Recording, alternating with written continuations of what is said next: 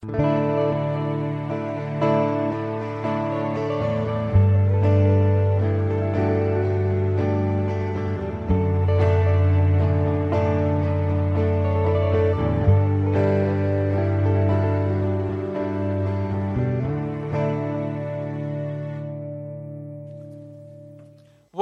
to our family, Every Nation Church family. It is great to be with you all. My name is Christian Libbe.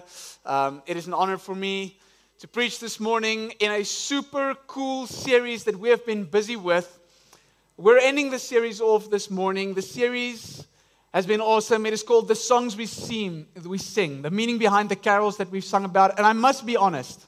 I have to be honest with you all. When I was a young teenage boy, my parents loved going to carols by candlelight.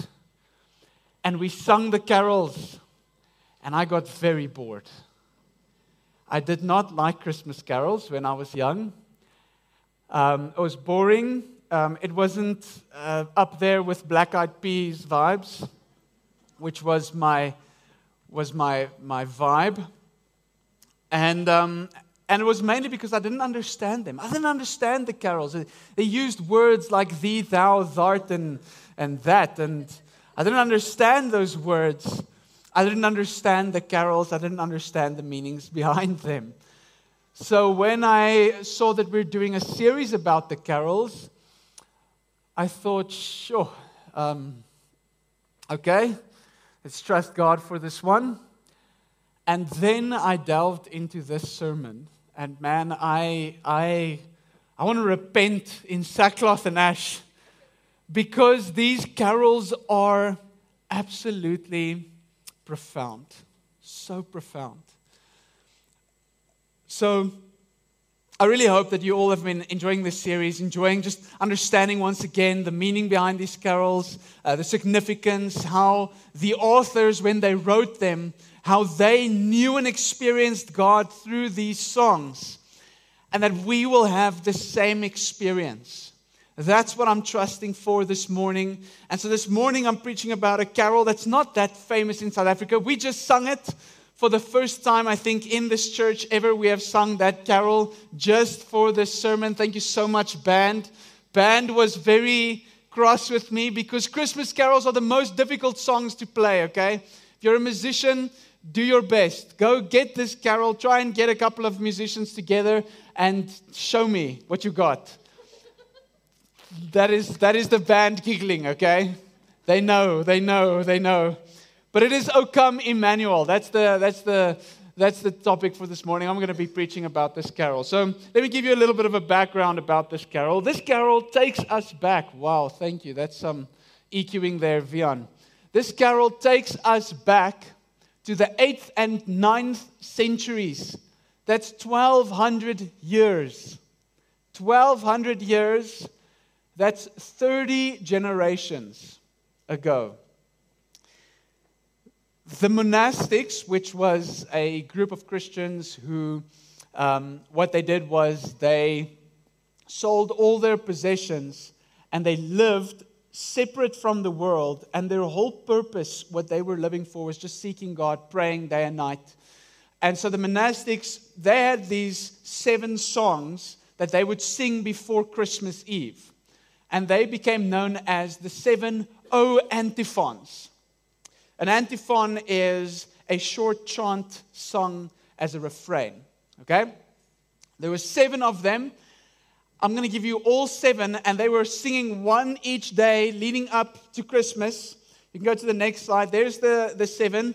There's O Sapensha Adonai, Radix Jesse, Clavis David, Oriens, Rex Genitiam. I love that one, you know. King of the Gentiles. And then on Christmas Eve, or the night before Christmas Eve, they would sing O Emmanuel. Now, if you took the first letter of each word, I bolded them. On the 7th day, when they look back, and you took the first letter, the E of Emmanuel, the R, the O, the C, R, S, it goes Erokras, which is Latin for I will be present tomorrow. Man, they had a way with words. And that is what Emmanuel is all about. O come Emmanuel, God with us. I will be present tomorrow.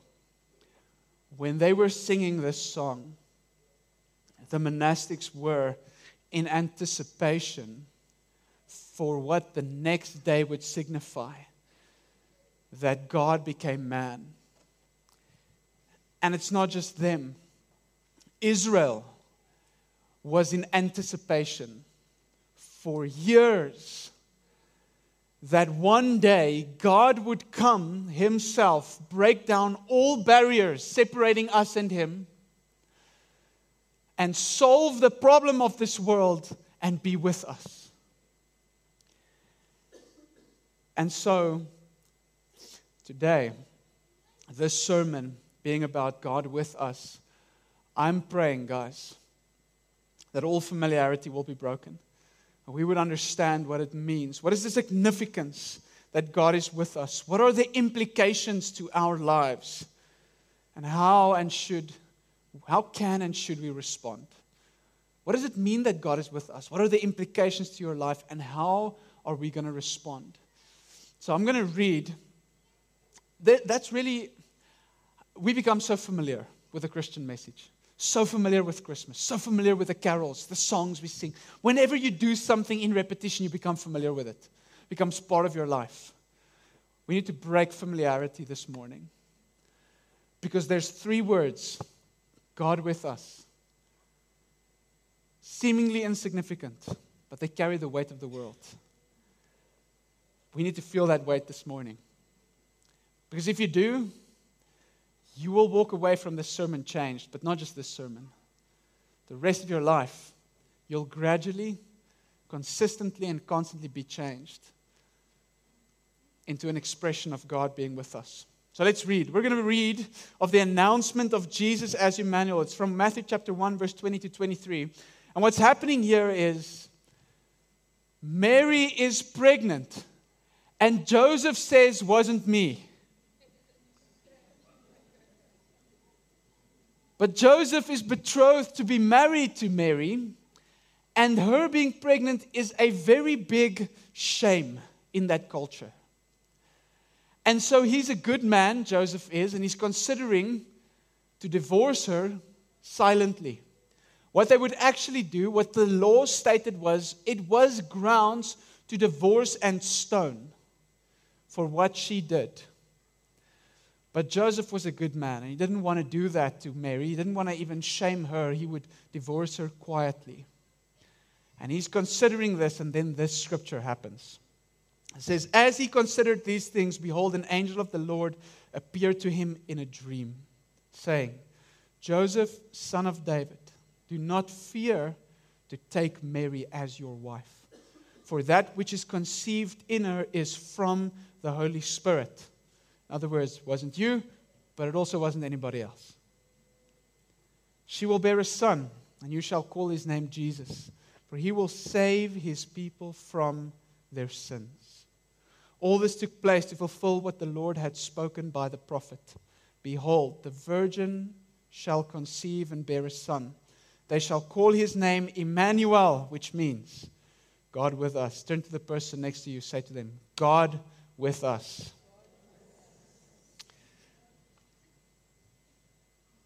Now turn to your second choice of person and tell them, "God is also with you."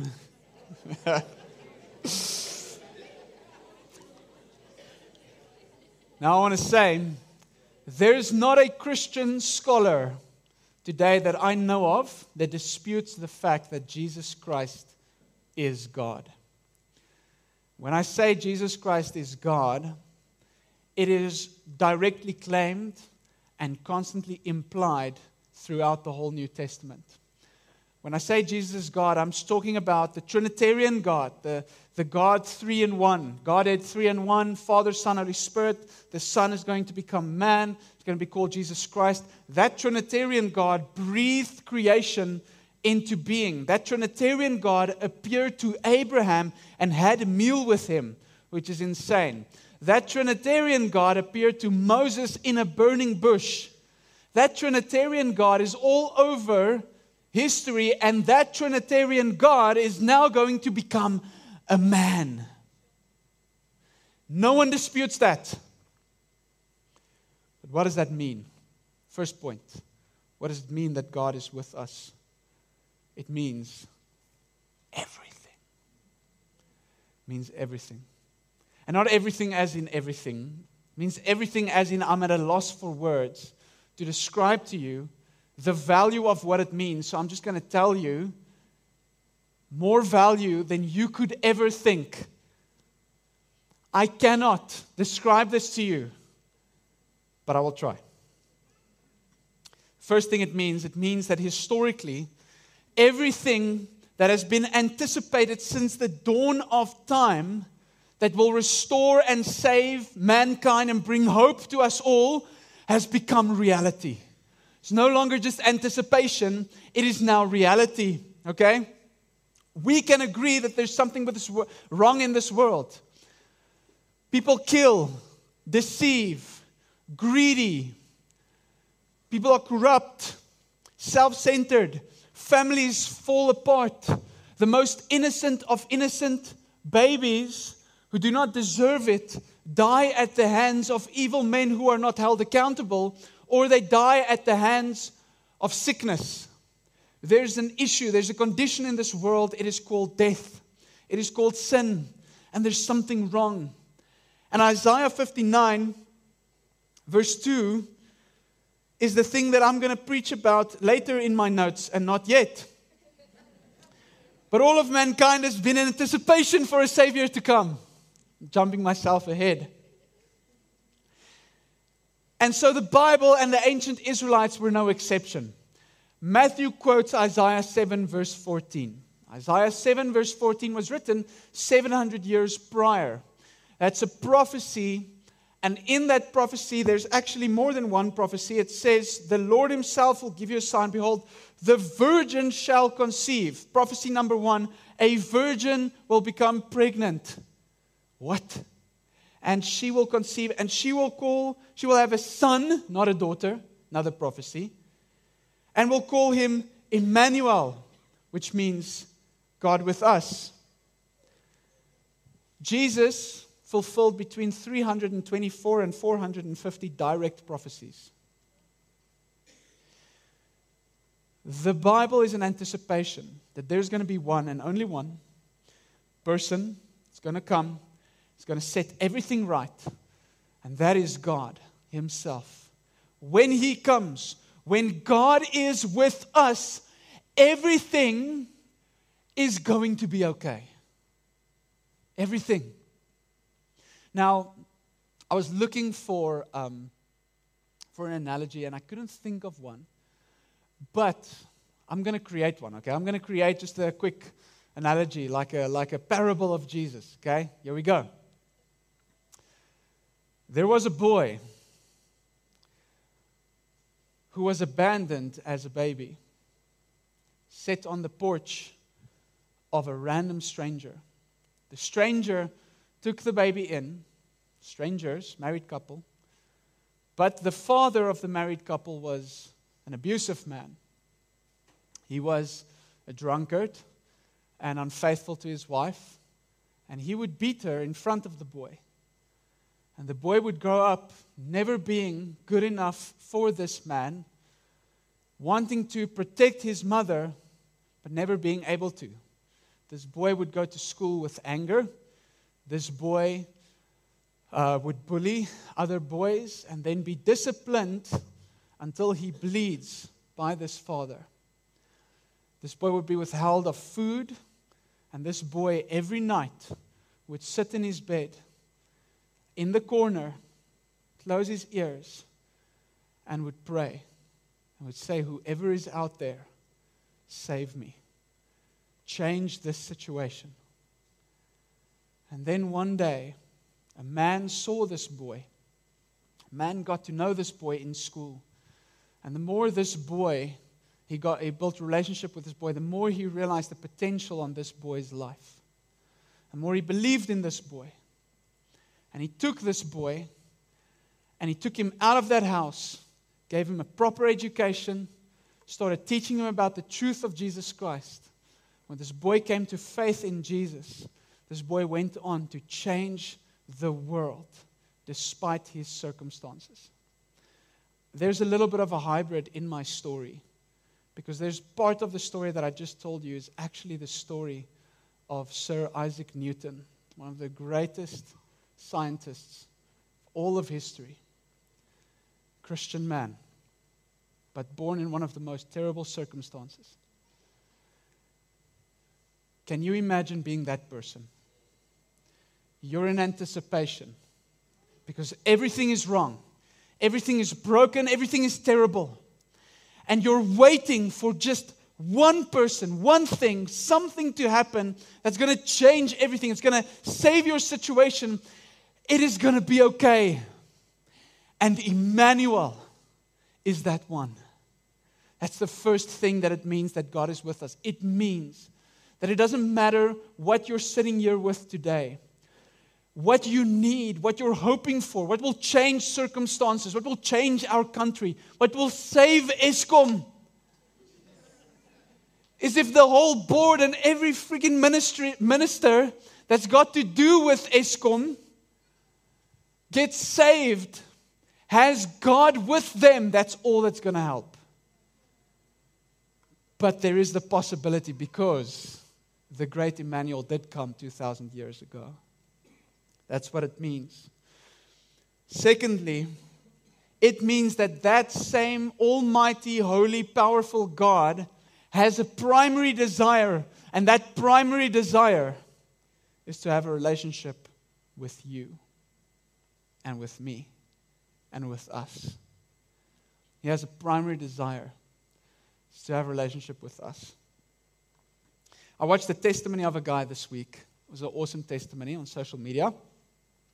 He said the way that he came to faith in God was he grew up in an atheistic household, and he was sitting in church. He was listening to a sermon. A friend invited him. He was listening to a sermon, and this guy was sharing an awesome message. And as he's listening to this message, he realizes that if God is God, who is God, then God does not need him at all. Doesn't need his worship, doesn't need his faith, he doesn't need his gifts, doesn't need his life. God is completely self-sufficient within himself. God needs no one and nothing. And if God is God, then God does not need him at all. So why then would God give up his life for him? And he concluded that the only reasonable conclusion, his words, is I could come up with, was that he loved me more than anyone possibly ever could. And I was completely starving for that love. The only reason why God became man was not because he needed you. It was because he loved you. For God so loved the world, gave his only Son. That's why he came. And this is the two things. This is all I could give you right now. That's what it means. That all that you have hoped for has become, all that you have hoped for, dreamed of, to save you has become reality. But more than that, God desires to love you and have a relationship with you. So what are the implications of this? Well, his name would be named Jesus. His name would be Jesus because he will save his people from their sins. So the first implication is that you are saved from your sins. Now, as I said, there's something wrong in this world. Now I will share Isaiah 59 verse 2 with you. And Isaiah 59 verse 2 says, it is your sins that have caused separation from you and God. It is your sins. Sins, I'm going to just a summary of what that word means. It is a condition, not just action. It's actually a condition of the heart that is contrary or inconsistent with God's heart. Okay, there's a whole study. There's a doctrine that you can go and study about the doctrine of sin. I'll give you one sentence, short sentence. There's many sentences for this morning. This sentence, the meaning of sin, what sin is. It is a condition of the heart that is contrary or inconsistent with God's heart. That is sin. It's not just action. It is thoughts as well. It's not just thought. It is intention as well. It's not just intention. It is a condition. And that condition causes separation between you and God. And your separation between you and God causes the condition to get worse. And the worse the condition gets, the further you're separated, the worse the condition gets. You're in a death cycle. Terrible. One way that you can get out of the cycle is if God came with us, interrupted the cycle, took the punishment for the sin, forgave the sin, and said, if you believe, I restore the condition. And I restore relationship. And because of that, it can never be broken again. The implication of God being with us, you're saved from your sin. You have no reason to sin. No reason. You don't need it. You've got Jesus. You don't need it. That is why Jesus Christ is the only way to be saved. Now, isn't that narrow-minded? Isn't it narrow-minded to say that Jesus Christ is the only way to be saved? There might be many ways to be saved. How is it so narrow-minded to say that Jesus Christ is the only way to be saved? It might be narrow-minded, but I say it's not, in the same way that when you are sick and I have a pill, and I say this pill will heal your sickness, that's not narrow-minded. Is it? No, this pill will heal your sickness. Here's the question you ask. It either will or it won't. But you need to investigate whether the pill will heal your sickness or not. But to say that it will heal your sickness is not narrow-minded. The same way. Jesus Christ is either the way or is not. But to say He is the way is not narrow-minded. You need to discover and find, is Jesus the only way or not? But if you do say He is the only way, then you will be shamed by the world and say you're narrow-minded. That's the second implication of God with us. The second implication, if you receive Jesus Christ, God with us, you will be shamed. You will be shamed. Look at Mary and Joseph's shame. I shared that briefly in the intro. What was Joseph going to say to his friends? The Holy Spirit made her pregnant. Oh, really, Joseph? It was a recipe to be shamed. Here comes the hope of the world, Jesus Christ. He comes into a family's life, and the first thing that happens to that family is shame. When Jesus Christ comes into your life, there's a good chance the same will happen to you too. There's a good chance. There's two forces in this world. When you are for the one, you're against the other. And same way around. When Jesus Christ comes into this world, He divides those two forces. And whichever one you stand on the side of, you will face the ridicule of the other one. Or the judgment. So, luckily, the third implication is also true. God with us means we will never be alone. You will never be alone. One of my favorite stories that illustrates the fact that we will never be alone is in the Old Testament. Okay, Daniel and his friends, they're in exile, they're in Babylon. Nebuchadnezzar has a dream, and Daniel is the only one who can interpret the dream. So he interprets the dream, and Nebuchadnezzar is wowed by the fact, and he sets Daniel as a high-ranking official in Babylon. And Daniel asks, but can his friends also be high-ranking officials? Now, the three of them, Shadrach, Meshach, Abednego. I did my best there, okay? It's Babylonian names. I'm not Babylonian. But how cool would it be if I was Babylonian, right? But here's these three friends, and they are experiencing the first implication. They're saved from their sins because of their faith in God. And because of their faith in God, they remain faithful to God, and God elevates them in the kingdom, and they become high-ranking officials in Babylon, which is incredible. But then they experience the second implication. They refuse to bow down to the gods of Babylon, which Nebuchadnezzar had set in place for them to worship. They refuse to do that. So I want to ask you a question. What are the idols that this world is calling you to bow down to? They refused. What are the idols that you are tempted to bow down to? Now, when they refused, they were shamed to the king, and the king was angry that they wouldn't bow down. So he had them taken and thrown into a fiery furnace that was so hot that the guards who threw them in there burnt up and died. So there the three of them are in the oven. They're in the fire. Pause. I want to ask you a question. I think all of us at some point in this year felt like we're going through a fire. If you reflect back at this year, what was the fire you were going through? What is perhaps the shame that you experienced because of your faith in Jesus Christ? What is the persecution you faced? What is the fire that you have gone through? And here these three friends are in the oven and they're going through a fire. But the most incredible thing happens. They experience implication number 3. I want to read to you Daniel chapter 3, verse 23 to 25. And these 3 men, Shadrach, Meshach, and Abednego, fell bound into the burning fiery furnace. Then King Nebuchadnezzar was astonished, rose up in haste. He declared to his counselors, "Did we not cast 3 men bound into the fire?" They answered and said to the king, "True, O king." He answered and said, "But I see 4 men unbound, walking in the midst of the fire, and they are not hurt. And the appearance of the 4th is like a son of the gods." Jesus Christ in the fiery furnace. What is it? 500 years before his birth. God with us in the fire. Friends, we might not be spared from the fire. But if you understand the implications of God with us, you will know you will never go through another one alone.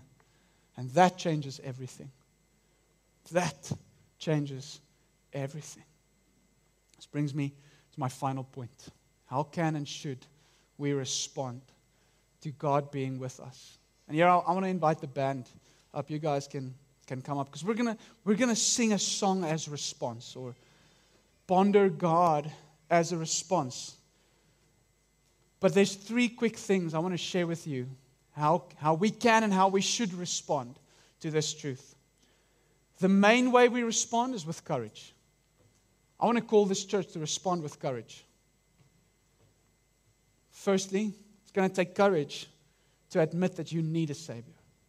If the implication is that you're saved from your sins, then you need the courage to say, well, I am a sinner, sinful. I still have sins, and I need a Savior. If I was going to save a person hanging from a cliff, I would need that person to look up to me, to let go of the cliff and take my hand, to let go of what they're trusting to pull them up from the cliff and grab my hands so that I can pull them up. The only person that Jesus Christ cannot save is the one that says, I'll save myself. I'll find my own way to be saved, thank you. You need courage. And if you can't do that, if you can't say, I need a Savior, I make mistakes, I am a failure, I need a Savior, I'm a rapper, then look at Jesus. Look at the courage that Jesus took to save you. He forsook his throne, became a man, and knowingly took the worst possible death in his crucifixion. If you look at his courage, I promise you will find the courage to say, you need him. Secondly, you're going to need courage to take the world's shame, right? Joseph, Mary, Daniel, all of them, they had to face up to that shame. If you're a Christian, your life speaks the words and of the person of Jesus Christ. You're not always going to be comfortable, popular, or loved by this world. The incredible thing is, if you put Jesus in your life, He will be your honor. If you make Jesus Lord of your life, then it doesn't matter what the world thinks. It doesn't matter if the world rejects you because He accepts you. It doesn't matter if the world shuns you because He takes you in. It doesn't matter if the world threatens you because He protects you. God accepts you. God protects you. You're going to need courage. to love God like He loves you. Man, this comes so natural when Jesus saves us. This comes so natural. When you love God the way that He loves you, when you know the love of God, when you know what it means, God with us. Sometimes you might leave this hall, you're going to drive in your car, you're going to do something silly, and you're going to think, oh, God doesn't want me. And the reality is, He's sitting next to the car, next to you in the car, He's looking at you and He's like, yes, I do. Stop it. Stop condemning yourself. Stop shaming yourself. That's what Jesus, why He was naked on a cross. He didn't have clothes on that cross. Shamed. So that you don't have to. It's not shame that's going to change you. It's not condemnation that's going to take away the sin. It's God with us that's going to take it away. It's God with us that's going to change everything. And you'll see. You can love Him the way He loves you.